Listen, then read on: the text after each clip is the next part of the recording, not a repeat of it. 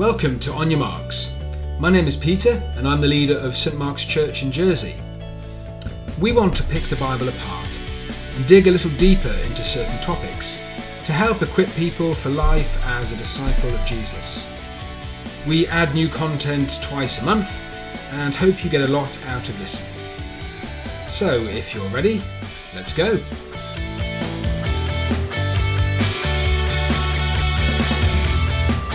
So for the past 2 years or so, I've been meeting up every week with my friend and mentor Ray Speck, and we've been recording a podcast on a variety of subjects.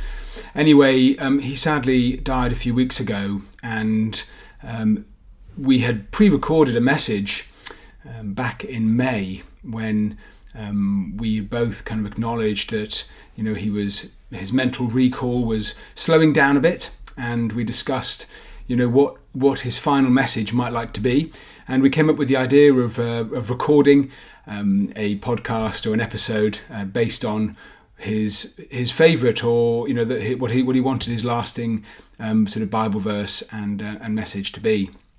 So anyway, this podcast is that episode which was recorded back in May 2023, and it's what Ray wanted to be.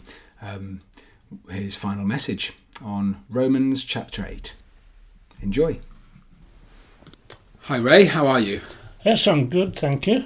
Good to see you, and welcome to everyone listening. We're in Ray's office. Ray's my friend and mentor, and we are here to pick apart the scriptures, dig a bit deeper into certain bits. And are you up for it today, Ray? Yes, I think just about. It's a slightly less than best day, but it's all right. I don't know when people are listening to this, but it's early May. We've just had our May bank holiday. There's blossom on the trees. The sun is warm. There seems to be new life, all around. The swallows have come back to the island on their migratory route, and where do they finish up? That is such a good question. Well, actually, so the swallows that have moved into the barn where we're living at the moment, they actually will stay here, but then they'll head back to Africa. Oh, right. So that's a good point. I think actually this is their destination. This is their end route. This is their end route, the end of their, and then they'll have their children and fly back off for the winter down south, because they're all nesting. Pretty amazing. But it is lovely, because we're looking around, and when we're then reading a scripture that we're going to read today, thinking about future glory and new life and love of God, it's kind of, we can see it around. Fits well. Yeah. So we're going to talk about Romans Chapter 8, which I know is I don't want to say your favourite, but it's one of those passages that resonates hugely with me. Yeah.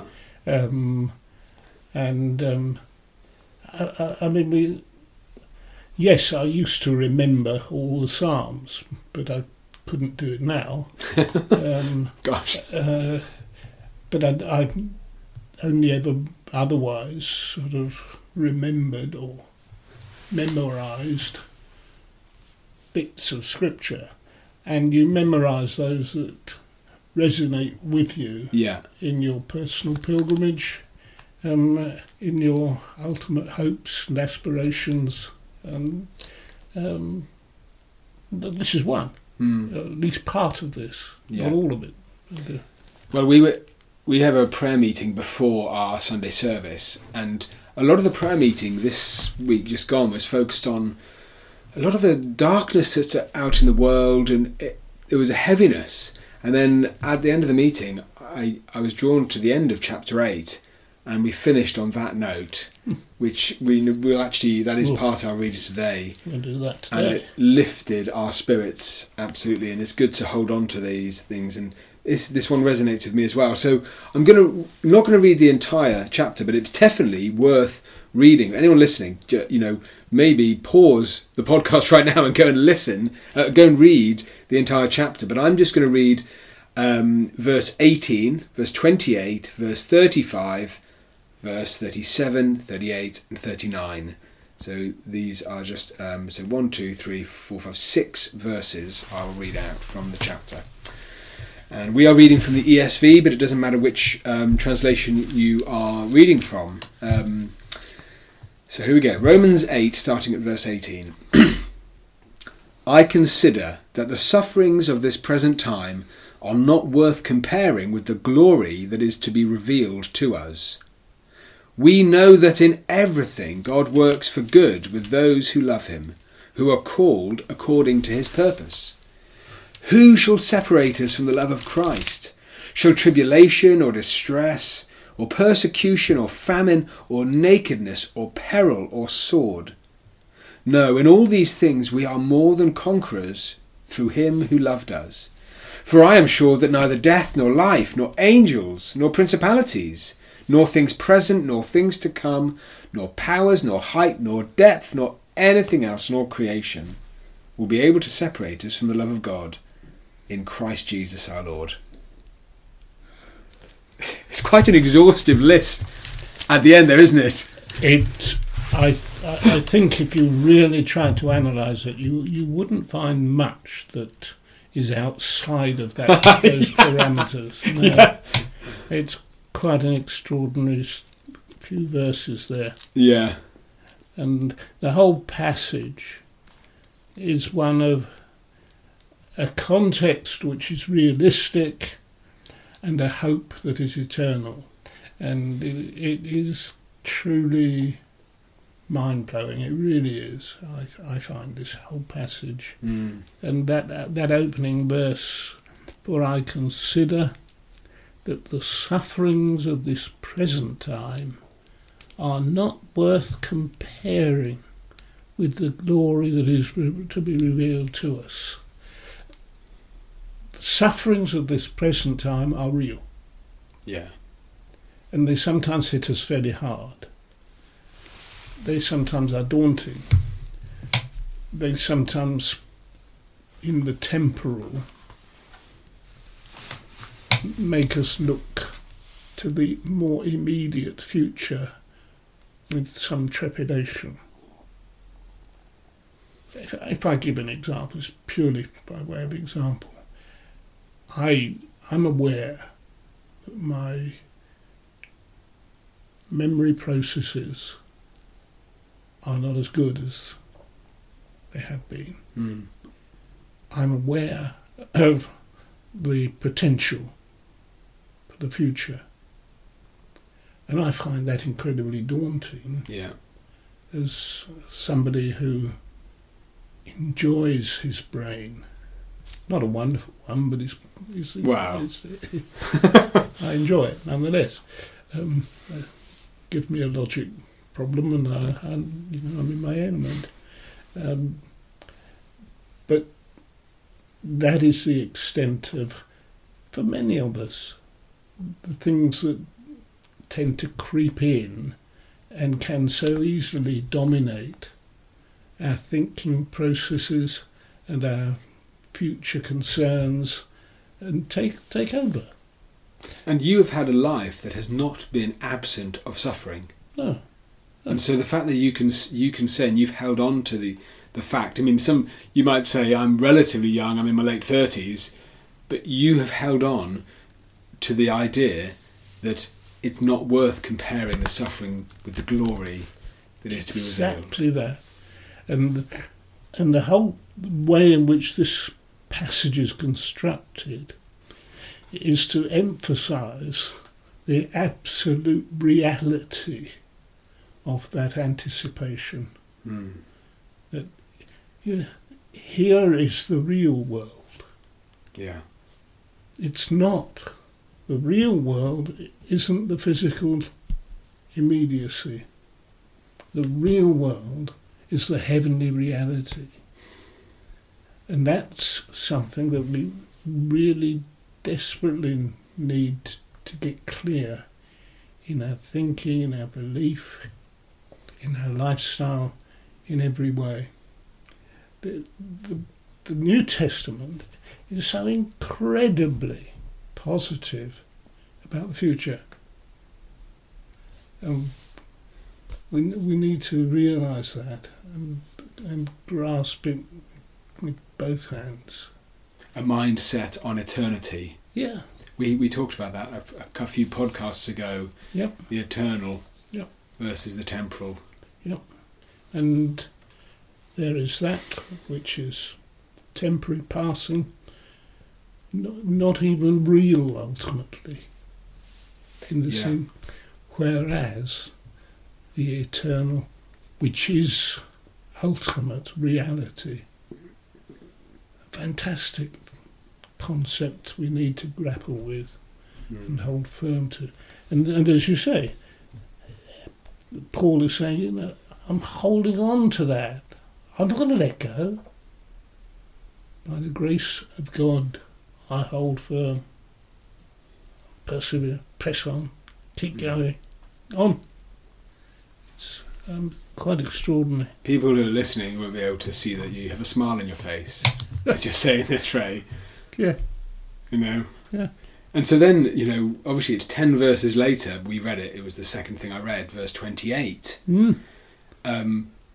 Almost with the context of the first bit, it's present suffering is not worth comparing. So we know that in everything God works for the good of those who love him. Yeah. So even in your suffering, God's working for good. He's working for good. We may not always see that. Yeah, definitely.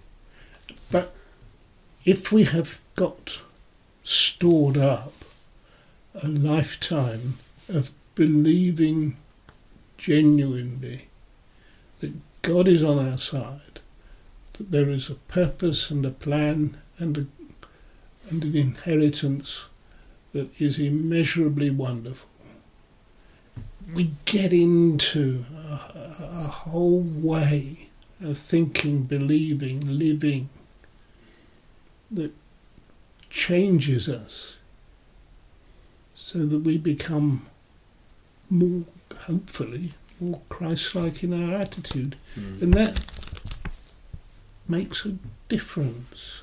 So that there's this extraordinary, almost mismatch between the physical, the knowledge that this old frail being that is sitting here today is more and more limited in its ability, and the reality, the absolute reality that cannot be taken away, cannot be changed, is secure in Christ.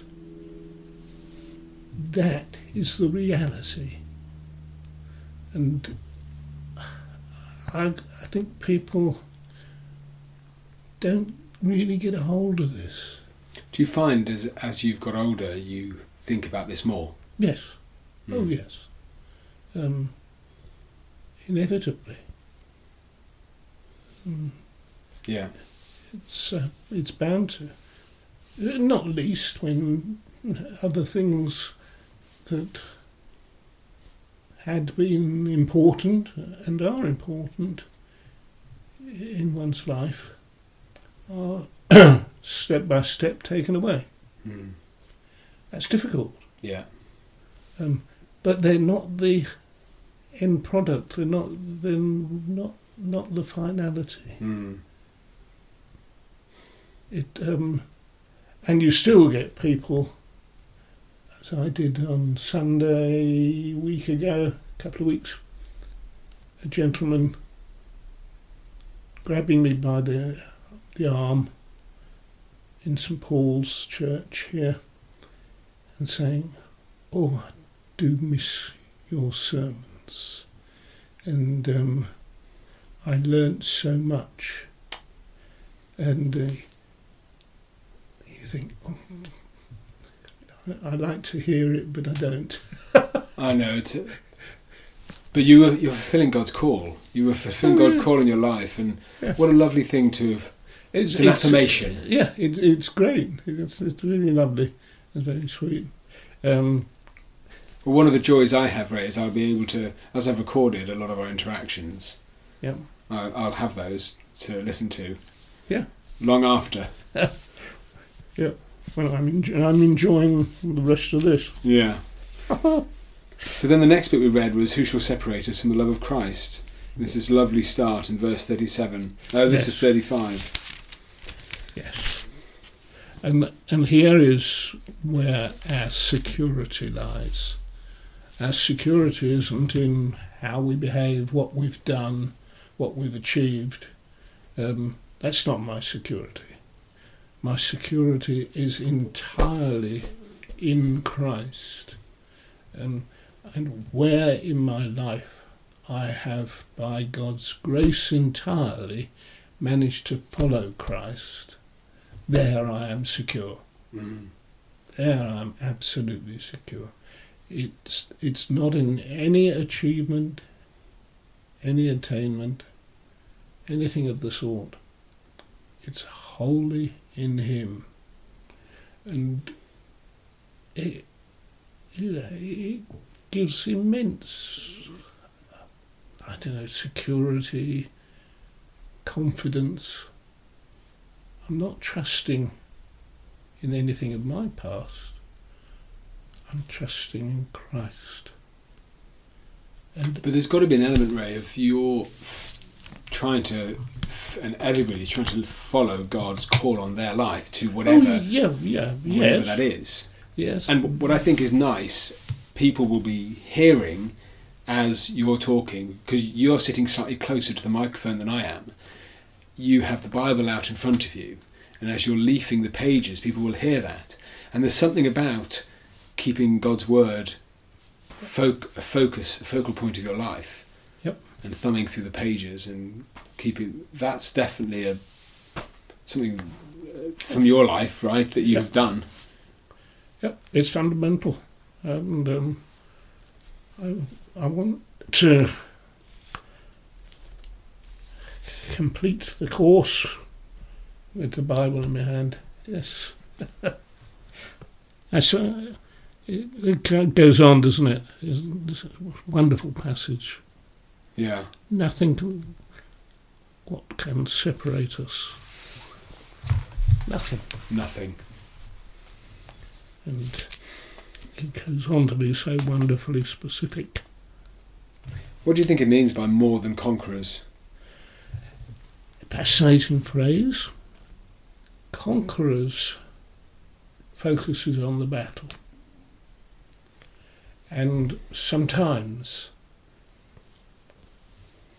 this part of my life is a battle. Mm. And that seems to focus on the hard work. But there's something that's more than that. To be more than conquerors brings with it a peace, I think. A rest in Christ. So that I have the prospect of resting in Christ Himself, to just be with Him. So there's there's in this passage you've got the glory, you've got the power, you've got some wonderful stuff, but you've also got this resting in Him. Something that's more than conquerors means, there's something beyond the battle, something beyond the sheer slog, which is there. We don't ignore that, and we don't hide from it, but we come to a place of peace. It's more than conquering death. Yes, it's much more. It's the ultimate realisation of the relationship between you and your Christ. And when the Bible speaks of, we will see Him face to face. That's the thing that is mind-blowing. Yeah. We spoke, Ray, a couple of weeks ago, and I said that at my funeral I would really like the song I Can Only Imagine. I can only imagine what it will be like when I walk by your side. Surrounded by your glory, what will my heart feel? Will I dance for you, Jesus, or in awe of you will I be still? Yeah. That song I came across quite early. I mean, it's not a very old song, by Mercy Me. I think it's maybe only 30 years old or something, 40, maybe it was in the 80s or 90s. But those words resonate with me. What will it be like? And it's the excitement, the anticipation. Yeah. What will we do? Yeah. Have you ever been much of a dancer? No. No.